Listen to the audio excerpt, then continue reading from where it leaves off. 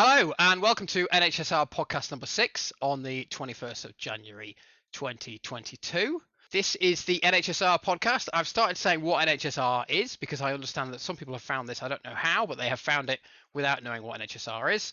So NHSR is a community of like-minded individuals who use open source data science tools and who like to share their code.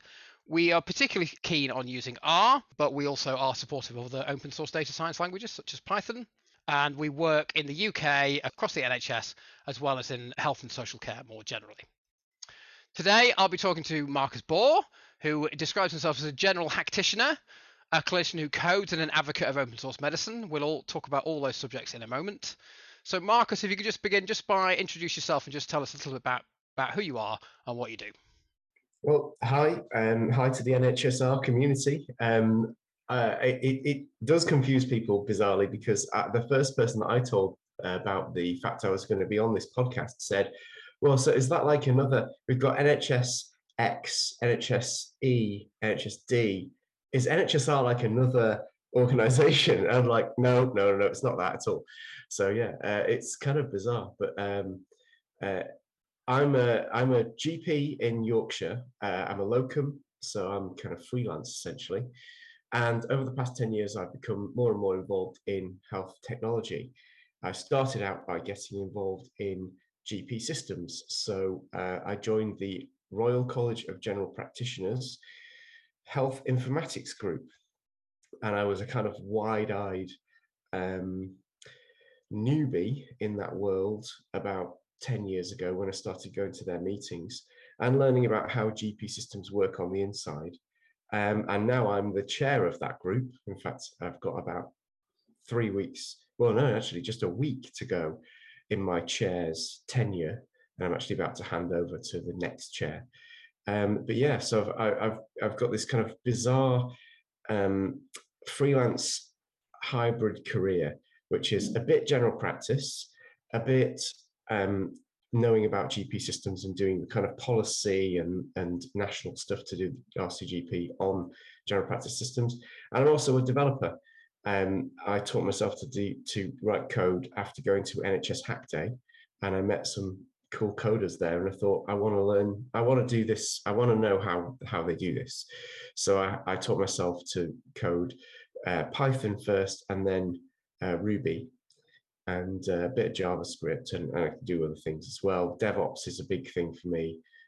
So yeah, I've got this real jumble of skills, which some people think is incredibly valuable, and some other people also think is just a complete waste of time. Yes, I must say it's a very common theme on this podcast, actually, is that lots of us wear lots of different hats. It's quite a common thing. I think there's a sort of kind of weird synergy, or there's something that we're bringing together of seeing the different worlds. You introducing yourself has made me realize I actually forgot to introduce myself, because I'm even 6 podcasts in still not very good at this basic stuff. So I just want to just quickly say who I am. So I'm Chris Bealey, and I'm a data scientist. I'm the co-chair of the NHSR Technical Advisory Group. Right, okay, so let's kick off properly now. So one of my favorite things that you wrote is about the concept of open source medicine. So please tell us about open source medicine and why you think it's so important. Right, well, yeah, open source is a massive thing for me. And open source medicine is not something I invented. In fact, it was probably invented by Hippocrates, or maybe even before him. Medicine is actually just open source. It has always been open source. So part of the Hippocratic Oath actually talks about the idea that you must teach other doctors how to do doctoring.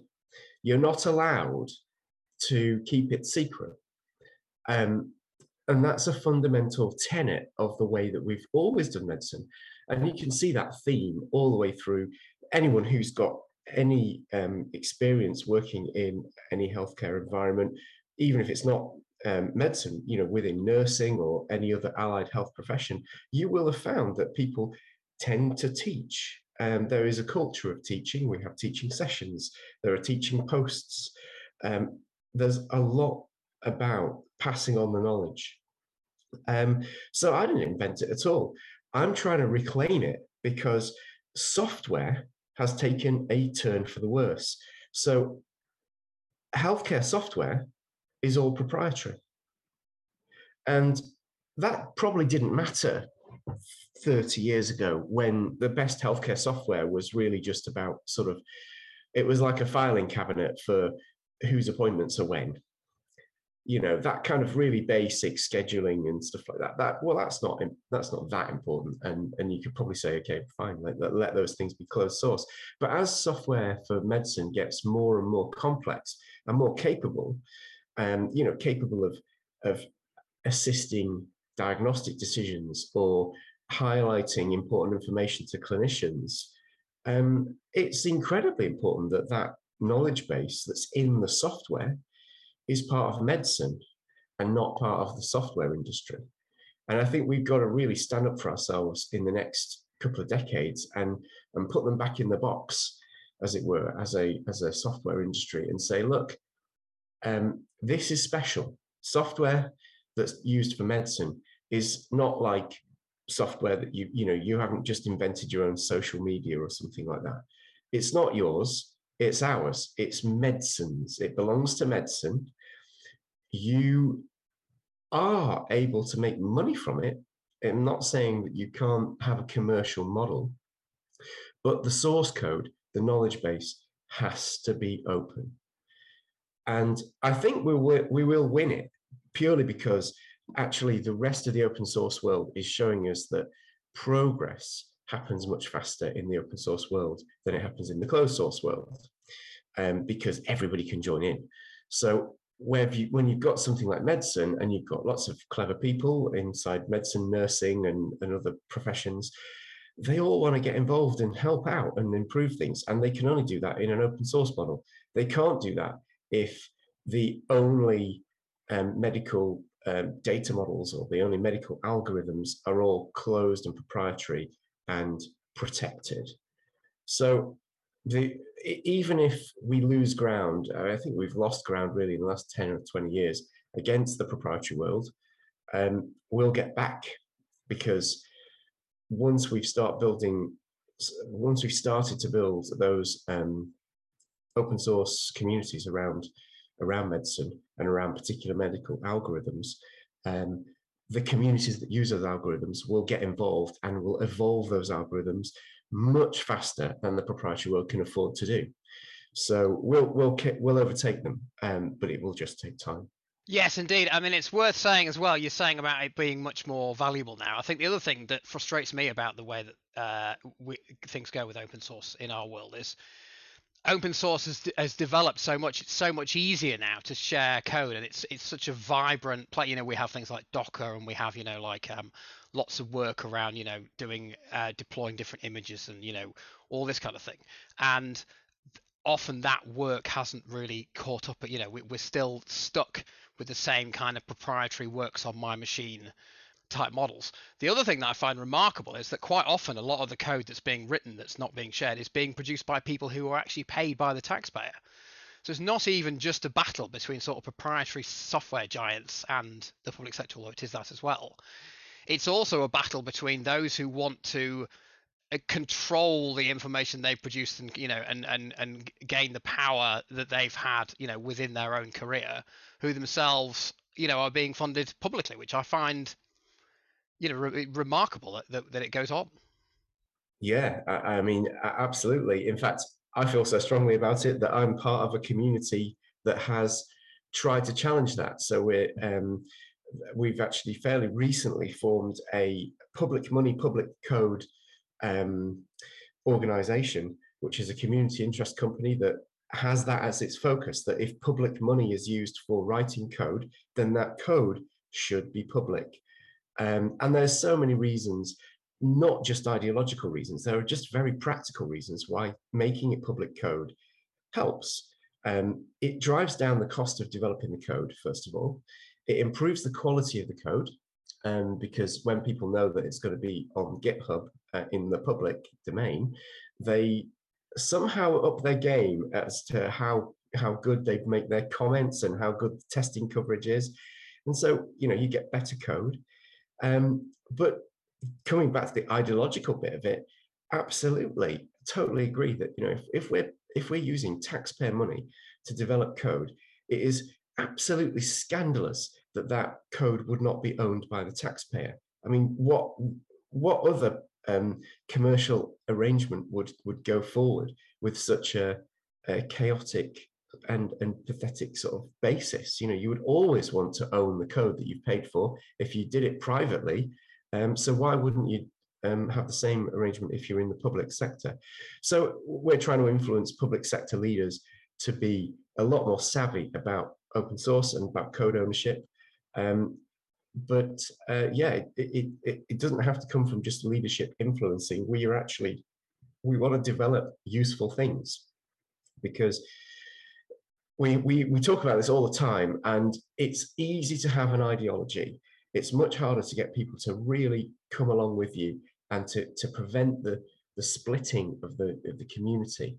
And we call this, when we see people from one part of the community bashing another part of the community, we call it, it's the People's Front of Judea bashing the Judean People's Front, splitters, from the life of Brian. And what we need is a Brian. When you've got a Brian, everything just moves forward, because you need a big idea. You need an idea that people can believe in and get behind. And actually, in the open source world, if you're talking about healthcare software, the Brians, the kind of big ideas, would be literally just a piece of software that people use. And so you can see where open source, a good enough piece of open source software, can completely dominate an area. And the best example of that is Blender. In the Blender communities, that's an open source 3D rendering software. And it's the only thing people use in that whole world, practically, because it's so bloody good. WordPress is another good example. WordPress operates about 30% of the entire internet. And that's an open source platform. So if you get a good enough project, then you don't really have to rely on the ideological arguments and all the kind of persuasion and the influencing. You can just ramp up your project, let people follow the project, and they're doing open source. Yeah, I mean, I think that's a big part of what we believe in NHSR, really, is that just if we do it, I think that's been my advice to a lot of people over the years, is just do whatever it is and people will come, basically. Exactly. Field of Dreams. If you build it, they will come. Yeah, precisely. Or Wayne's World 2, depending on which you.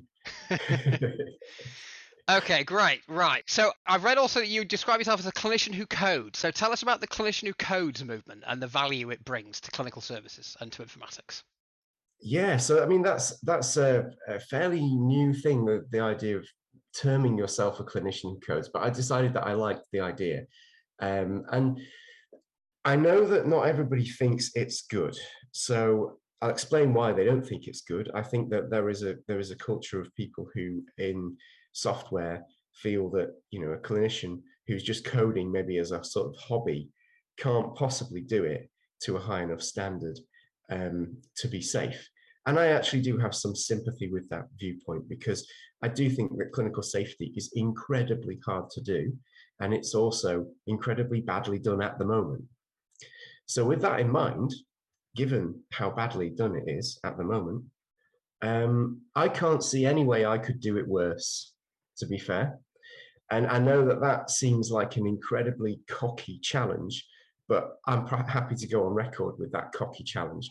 I've been involved in the health informatics world for a decade, and the way that clinical safety is managed in our software systems is frankly embarrassing. It's shambolic. It's uncoordinated. It's fragmented. It's got a lot of the commercial entities that provide the software have got far too much influence. It's a shambles. So I'm quite happy to say I think that clinicians could do it better. Now, I'm only saying that in a hyperbolic way, because I actually do value the IT professionals that are involved in healthcare software, and I think that they're incredibly important. And I think what I'm really trying to do is rebalance the kind of argument, rebalance the discourse around it. And I think clinicians need to be much more closely involved in developing the software. I don't think clinicians need to be able to code to do that either. I just happen to code because I find it quite interesting. But I think there's there's lots of clinicians who would like to get involved in software design who perhaps are really good at user interfaces and don't code. And what they need is to be given the keys to the machine. They need to be let in the front door to be allowed to go and sit next to the people who do code and talk to them about what's good and what's bad and what's ugly. And it's sadly very difficult to do when, particularly in the proprietary world that we live in. But when in an open source world, I think it's much easier for clinicians to get involved in that. So I am a clinician who codes, and I'm very proud of that. But I don't think that every clinician who wants to get involved in software has to code. I think that's a fallacy that sometimes it's a sort of straw man argument that's sometimes thrown at me. It's like, oh, so you think everyone has to code? I'm like, no, not at all. I think everyone has to be given an opportunity to influence the software that they use every day in their work. Yes, indeed. I mean, I must say it's a little bit similar, of course, to the world of data science, because I'm just listening to you and thinking, a lot of us data science get tarred with the same brush as, we're sort of amateur programmers. On the whole, data scientists are self-taught as programmers, and our software engineering practices are not great. I do agree with what you're saying. Actually, I won't, of course, name any names, but I have heard some real horror stories actually from the world of safety and security, and I do think that part of it is just everyone is just too cozy. I think, and we're sort of back to the issue. It's almost like we used to call it when I worked back at university. We used to call it boundary spanning, the idea that people could sort of sit in two camps. And I think having clinicians in the room influencing these decisions, whether or not they can code, is just a way of just breaking those barriers down and just having a better, broader conversation, really. Oh, totally. And I think the boundary spanners, if that's not too weird a term to use, spanners, we are boundary spanners, and we span boundaries. And those people are always going to be the weird fish. They have to be the pioneers that go out there and break the new ground. But hopefully what we can do is make it easier for the people who come after us. And one of the things I really wanted to do with the Clinicians Who Code movement is actually teach and say, look, I've had a hell of a time doing this. It's been really hard, but I can make it easier for the people who come after me. And so a real great example of how you can make it easier is in the world of the web circa 2000, when people were building the first kind of web 2.0 web applications, things like eBay and things like that, everything was hand-coded PHP, which addressed some SQL database in the background, and you had to write your SQL queries in the PHP, and everything was entirely hand-knitted, as it were, and there was no frameworks to assist you and make that better. Only about 5 years after that, things like Ruby on Rails came along, which used the concept of convention over configuration, which meant that there were conventional ways, which if you just used the Rails way, meant that your SQL queries were done for you, and your security was done for you, and your user logins were done for you. And so it made it an order of magnitude easier to make a high quality web application. Now, actually, that was a major step forward, that web framework idea. And the web has then actually gone off on it and made itself a lot more complex since then, because we've got things like, lots of front end applications, and things have got a lot harder. But what I want to port that idea of convention over configuration into the Clinicians Who Code movement. So what we can do is say, look, if you want to build a clinical application, use this framework, and a lot of the clinical safety things and the security things that you would otherwise definitely get wrong, we're going to handle them for you, and then you won't get them wrong. So it's about coalescing our community into using a small subset of tools that we all work on, and we sharpen these tools and we get them better and better and better, to the point where actually they are already secure out of the box kind of thing. So if someone wants to write, I want to write a little application for my trust that does a clinical pathway, for example, we would have a pathway framework which would have connectors into the common electronic health record systems in both directions, but would augment the functionality in a secure and clinically safe way. And then you build your pathway, which might just be a series of steps. And this stuff is all, it's all just software. It's all within the wit of man to produce. So yeah, we absolutely have to sort of pass on the knowledge through our software so that we get better stuff down the line. Yes, indeed. I must say, I have myself written some terrible PHP applications, and Ruby on Rails, to me anyway, is indistinguishable from Magic. Basically, it's quite amazing the little work, and of course, it's a good example of open source model, as you say. It's having a core base that everybody works on, that it's absolutely known to be robust and secure, and then you can just build anything you like on top of it without worrying about, the database connection. People shouldn't be writing their own database connections. It's not safe, but you don't need to do that. It's all taken care of for you. Exactly. And I think that also highlights, that comes back to the argument when people say, look, we're the IT specialists, we'll do it properly, you just go back and see patients, okay, and leave us to it. And the retort to that is, of course, look, if the IT industry was so good, you wouldn't need all these frameworks to make your software better. And the idea that so IT specialists can make mistakes too, is what I'm saying. They can make mistakes too. I'm a clinician and I know how to build software, but I can make mistakes. What we all need, all of us, whether we're an IT specialist or a clinician who codes, we all need better tools that reduce the chance of us making mistakes. And actually that reaches out into the end result of all this, which is, as a clinician, when I am seeing patients, I also need tools. So the software that I use has to help make me make mistakes. I don't want to make mistakes when I'm seeing patients, but the software I use often makes it quite likely that I will make mistakes. It makes it likely that I'll miss information. It makes it likely that it will be harder to record information.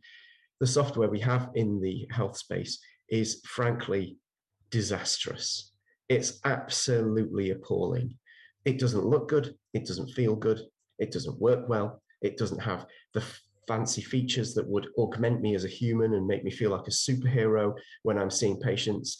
It actually makes me feel a bit of a sort of disaster area when I'm seeing patients.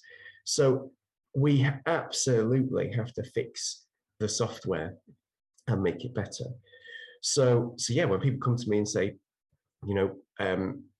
should you be involved in software? I say, absolutely, I should. But absolutely, we both, whether you're an IT specialist or a clinician, we both need to be working on these frameworks that help improve the quality of stuff we can build. We need to teach each other, and we need to use things like industry best practices like DevOps, good, solid, automated deployments and automated testing and all those kind of things, so that it makes it incredibly hard for an inadvertent error to ever see the front line kind of thing, that those errors will be caught way upstream.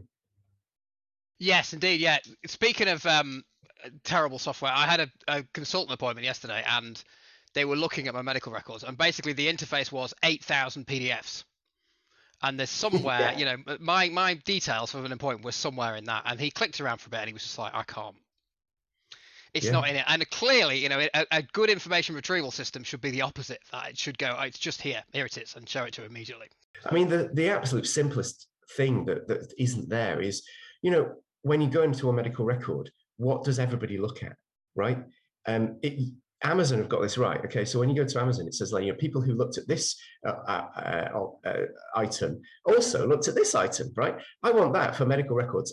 So when you go into the medical record, it's like, okay, what is the letter that's so crucial to someone's care that everybody seems to look at it? And it'll be, it'll be the last letter from the oncologist, or it'll be the one that makes the diagnosis, or it'll be the entry in the record where the patient had a really long and useful session with the GP about their depression. And I want a heat map that shows me where the best bits of this medical record are, because lots of medical record is in there purely to be a record. It's it's there for posterity. It's there in case of medical legal issues. It's there in the very small situation where somebody needs to know exactly what date they were given their diphtheria, tetanus, and pertussis immunization. a lot of the record isn't actually that relevant.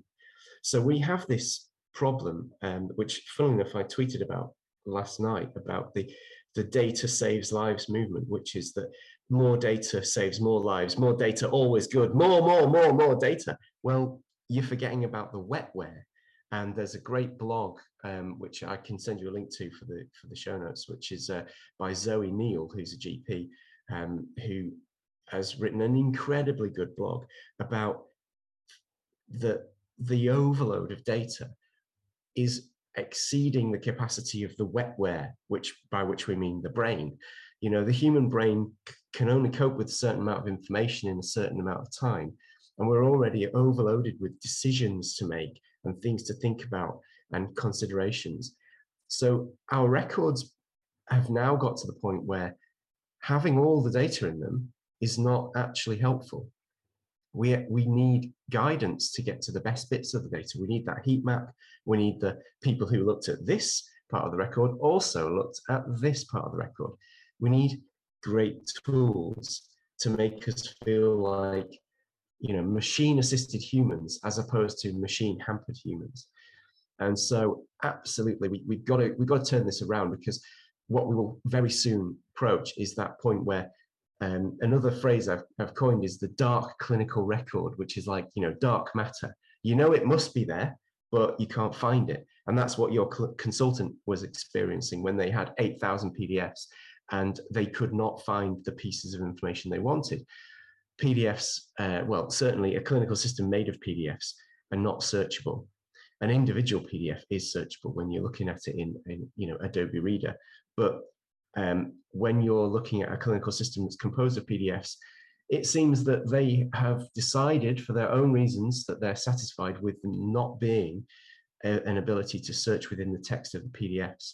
So generally, in a clinical system, you are now faced with a human that's got a patient to see and maybe 10 or 15 minutes to see them, whether you're in primary care or secondary care. You've got very short appointments. You've got a computer system containing the entire patient's life, every little thing that's ever happened to them that hospital or primary care establishment is aware of. And you've got to read it all in 10, 15 minutes. Well, that's just ridiculous. It doesn't scale. You cannot make people read that much stuff. They can't think about it. They can't comprehend it. So, but at the moment, no one is talking about this. People are still talking about data saves lives and let's share as much data as possible. Well, unless we solve the problem of data overload now, then we're going to actually just crash and burn in a few years' time, when all data about a patient is available to all clinicians all the time. Yeah, I mean, it's very nice overlap actually between sort of the worlds of data science and the world of sort of clinical informatics, what you're talking about. I have to say, recommender systems, that you people who look at this has been a big interest of mine. I work in patient experience. That's one of the things that I look at, and it's the same problem of millions of pieces of data, but which bit of data do you want? You know, the facilities manager wants to read a different piece of data to the ward manager. Now, how do you solve that problem? How do you find the right bit of data for them and show it to them? And that's my big thing at the moment. I think recommender systems are, as far as I knew, almost unused in healthcare. And as you're saying, they could be quite transformative, really. Absolutely, yeah. I'd love to see what the data science community can do, actually, because they are exactly the people to solve this problem. And recommender systems absolutely solve a small piece of the puzzle. And if you look at where they are placed in the continuum of all software you could have in healthcare, we've got very basic software that does, you know, things like appointments and lab information systems and things. On the hard left, you know, down at the very boring, dull end, these are kind of Unix-y telnet systems that from the 1970s. And then there's nothing in the middle. And then you've got trillions of pounds being spent in venture capital into artificial intelligence. And I sort of think, why is it that there's nothing in the middle? Because your recommender system absolutely is in the middle of that. It's not trying to pretend it's going to be a doctor. And I think it's ridiculous to imagine that AI will supplant medical knowledge and medical intelligence in any sort of short time frame. I mean, I'm a futurologist as much as the next guy. I'm a big fan of Charlie Stross's Accelerando, which is a great book about, you know, the accelerating rate of change in technology. It's a great book, by the way, great science fiction book. But come on, guys, bullshitting me about what your AI could do. I don't buy it whatsoever. What I will buy, not only buy, I'll invest in it. You know, I will be right behind it. Is people who are coming up with open, introspectable, non-black box expert systems, things that that are deterministic, but yet still make your life easier. So you can make a recommender system can be completely deterministic. It can be entirely about, you know, ranking these bits of information, the knowledge pieces. You rank them, and you also sort of tag that information with who's looking. So like you say, the ward manager needs a different piece of information to somebody who's in trust management, and also to the patients. You know, patients will need different pieces of information, and we've got the technology to be able to offer them this as well. That's why I'm really distrustful of the whole idea that no progress is possible unless it's an AI progress. Well, absolutely, that's wrong. There is much that can be done that is really simple. You know, improving user interfaces and making it easier for patients to navigate even just the Trust website. Like, show me a Trust website that's not a total pile of crap, and I will, you know, I will kiss the developer.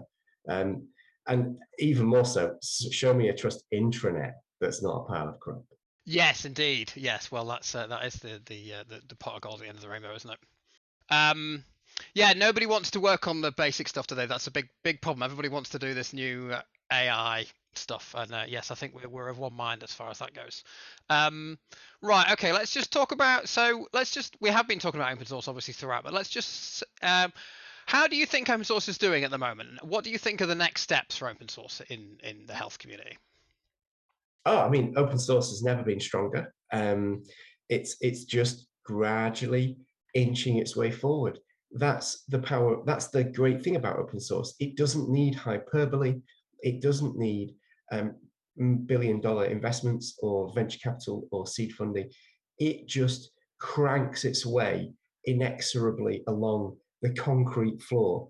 It's crawling along. It might not necessarily move faster than the people who've got all this funding, but what it is, it's immovable. So I like to think of it, it's like it's anchored to the floor, just grinding its way along. And that means that eventually, when these ephemeral unicorn projects collapse into themselves, you know, AI is certainly AI in healthcare. Eventually, we will find AI uses for AI in healthcare, and I think there might be a couple of good use cases. You know, things like image recognition and helping to sort of highlight triage the images for radiologists, for example. And there may be dozens of other good use cases around that area. But by and large, a lot of the AI that purports to speak directly to patients and things like that is a bubble. It's like the dot-com bubble. It's fueled by the fact that there's investors with money and they want to pour money into something, and they're hoping that they will be at the right point of the investment cycle and the hype cycle to be able to cash out before it all collapses. But when it collapses, open source will be there, and we'll still be there at the end of time. So open source is doing great. Open source outside the healthcare arena is doing great. I mean, you look at the projects that dominate the whole internet. So Unix is a great example. You know, Linux is an open source Unix and basically runs the entire internet.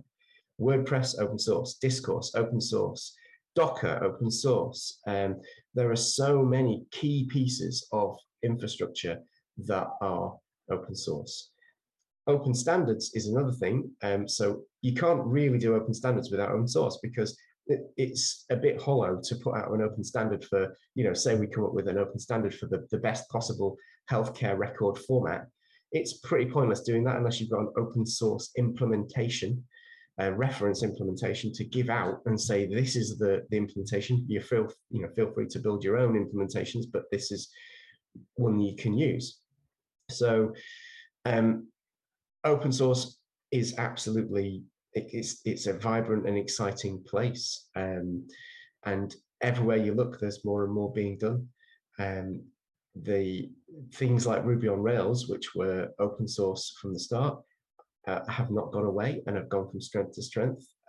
So all those things are just building and building and building. It's interesting. Yeah, I mean, I do agree about open source. There is a sort of inexorability, isn't there, about it? Yeah. There's quite an interesting debate, I think, partly because of the Log4j issues. There's quite a big debate that I'm sure you're aware of in the open source world about how to fund open source, and like how you mentioned the Blender project. Obviously, that's very successful. And I always think that the health and social care are curiously absent from that debate. I often wonder because the NHS and other care organisations in this country give a lot of money. They spend a lot of money on proprietary software, and yet we don't support. What I would really like to see is an NHS or a health and social care system that supports open source. So for example, why don't we? So for example, we all NHSR, we obviously all love R. The NHS could provide funding either to to R itself as part of the R Foundation, or one of the many projects that sits around it. The various badgings and projects and community things and all that kind of thing. And that's been curiously absent so far. I totally agree, and I think that if you are a good open source community member, then if you're using a framework like that, and you're using it at scale and you're making money from it, or you're using it for your main business as an NHS non-profit sort of thing, it would behoove you to try and find a way to donate to that foundation or whatever to support it, because it's self-interest, really. It's not about, oh, we're lovely people supporting the open source community. Look, if you're using the open source framework or tool or whatever, and it goes down, basically if it has a major problem, security issue, or if it ceases to exist because the developers have just run out of steam, then you're screwed. So you need it to exist. And it's not as if this is a unique to open source problem, because if you are building your system on something like Microsoft Health Vault, which was a product that Microsoft excitedly rushed into the marketplace probably about, it's like 12 years ago now, when healthcare IT was, yay, let's build a platform that everyone can build their medical record on. And then Microsoft decided it was a bad idea and they withdrew Microsoft Health Vault. So even proprietary software can just die and you are totally screwed. You're double screwed if it's proprietary because you haven't got access to the source code. So you can't even continue the project after its death. Whereas with open source, if the developers decide, oh, we've had enough of this, and they leave, someone else can take over the curation and the maintenance of that package. So absolutely, I do think that NHSR community, should it find itself in control of any resource, should at the very least try and put in a little bit of a donation to support the R project itself, and maybe some of the other ancillary tools around the R project. And I would say that the way that we get that to happen is if you're listening to this podcast and you're involved in the NHS R community or NHS coding community or any of those communities, and you feel strongly like I do that we should be doing this, then get yourself a job in leadership, because we can't do this by just arguing from the sidelines, as it were, that we should be doing X and Y, virtuous things. You've got to go and get skin in the game. And I hate committees. I hate organizations and their bullshit and the way that terms of reference and meetings, and they make me die on the inside. But I have made myself get involved in the Royal College of GPs in order to give us influence. And every meeting I go to, the word open source gets dropped in, and gradually that pulls the super tanker around.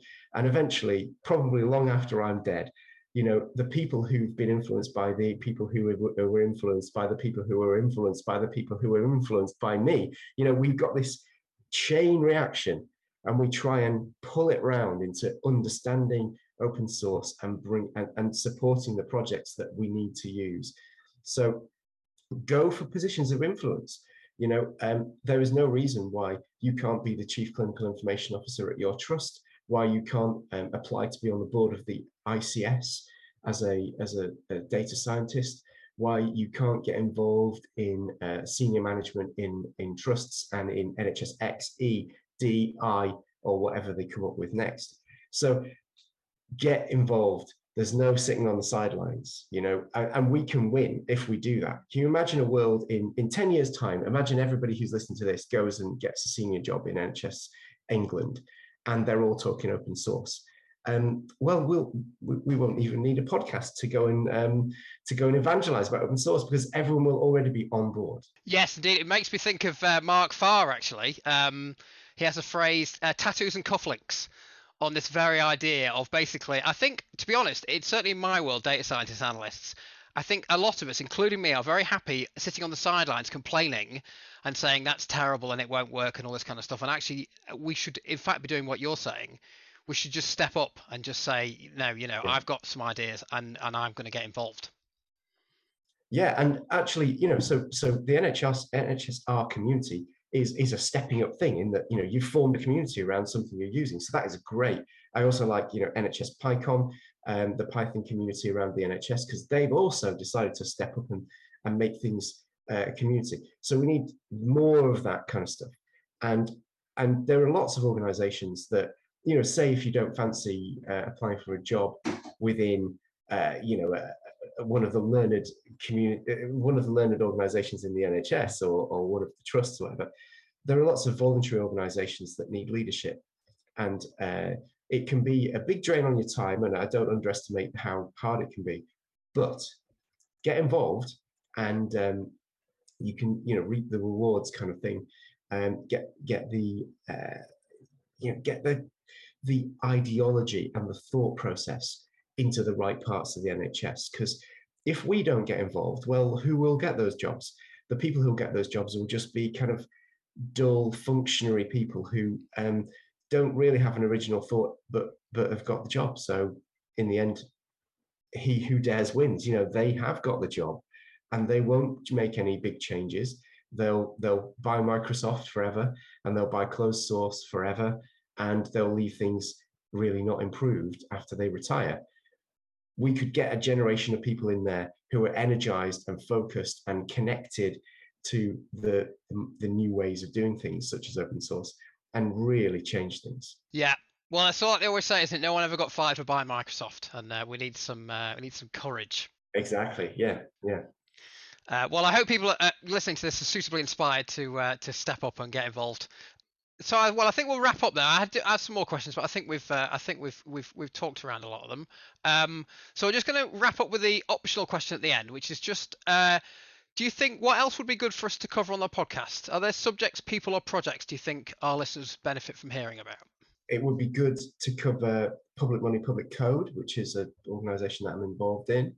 I think we could maybe have a podcast where we talk a little bit more about the languages and tools that have been useful, and maybe practices as well as that. So things like automated testing, DevOps, how to set those things up, GitHub Actions, and that kind of stuff has made all of that so much more accessible and easy and free. So definitely those kind of things are useful, because you want to provide, as well as talking about the high level stuff, which I think we've probably talked about today. It's good to talk about the kind of more nuts and bolts of things. The other thing that I'd love to talk about, if I was to come back, or if you want to get my colleague Simon Chapman involved, is the digital growth charts, which is a project that I've been involved in for about 2 years with the Royal College of Paediatrics and Child Health, and that is just the proudest moment of my whole career in being involved in that, because it is a fully open source Python based statistical engine which takes the data which is used to calculate children's growth. And these tables were developed by a guy called Tim Cole, who's a professor of statistics at UCL. And he used those to develop a way of very rapidly working out where children sit in terms of their growth, so height and weight, compared to their peers. Because the important thing about growth is that you can't just look at a child and say that's a small child, because you don't know, children don't grow linearly. So you can't just take that age and say, well, you're too short. You actually have to have something to compare them against. And so what we do is we compare them against other children that are exactly the same age to within 2 weeks of age. And we look at that range and we say, okay, this child might be underweight. Why is this child underweight? I mean, and so we can then use that as a diagnostic tool to start doing investigations on this child. Why is this child so underweight? So it's a vital tool, and that tool has been around for 30 or 40 years in the pediatrics world. In fact, much longer than that if you look into the history of growth charts. But there's never been a digital version of them. And in the last 2 years, we've built a digital version fully in open source. We've got GitHub Actions, DevOps, we've got documentation. We've done it to absolutely the limits of our ability to do it really well. And I'd love to be able to talk about that project in more detail, and particularly bring in Simon, who's written a lot of it. So yeah, I would love to talk about that. Yes, I do know. I do know that project. For we were talking about it on Twitter the other day, weren't we? Because I was compiling a list of projects that do it well, and that was one of the projects that I put in. Yeah. Thank you for that. Well, yes, let's do that. I mean, yes, I think I would like to cover nuts and bolts on this program. We do try and do that where we can, but sometimes it's difficult to kind of. It can be sometimes a bit more difficult to talk about them, can't they? Because it's a bit. It depends on the listenership and all this kind of thing. But that'd be a really good thing to do. Well, let's talk about that in more detail another time. Then I think that's a good idea. And speaking of nuts and bolts, I think also DevOps as well is also something I'd like to, because that, in my sort of limited circle, is understood very poorly, really, in my world. And obviously, it's a vital part, really, of everything that we do. It's just about finding people who are able to come on. I mean, I do DevOps. I run a server, but I would never talk about it on a podcast because I'm absolutely terrible at it. So that would be completely the wrong thing to do. Well, we're all learning, so I think it would be great to do those kind of things and cover the nuts and bolts.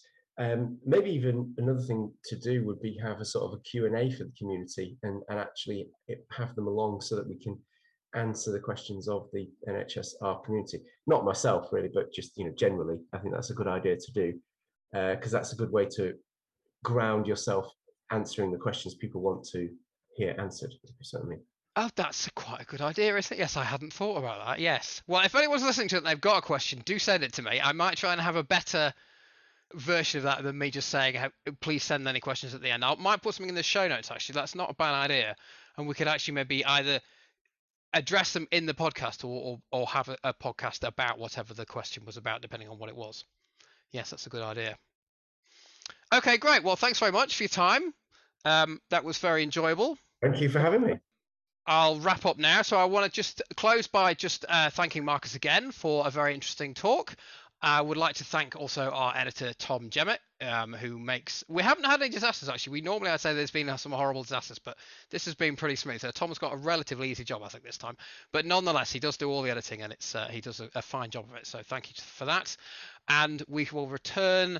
We've got more people coming up. We've got some people coming from NHS PyCom that Marcos mentioned. We've got that community coming up soon. We've got someone from NHSX talking about sort of productionizing machine learning, which might also, I would think, might talk a little bit about DevOps, would be exciting. And we've got various people as well talking about some more stuff to do with Open and all this kind of stuff from NHSX. So we've got stuff for the year planned. So we'll leave it there. I tell you who you could invite. Tim Cole is an R programmer, so he would be a great person to talk to about how he's approached the problem of growth charts. He's done all of the work in R. We built our system in Python, and that meant that he tested all our tests were basically done in R. So he is a great person that you should definitely get on. Oh, okay. I think we'll come back to this subject. Let's come back to this subject with some of the people that you mentioned. I think that will be. I think our viewers would, our listeners would be glad to hear about that. Okay. Okay. Thanks very much, everyone. I'll just wrap up there. See you next time.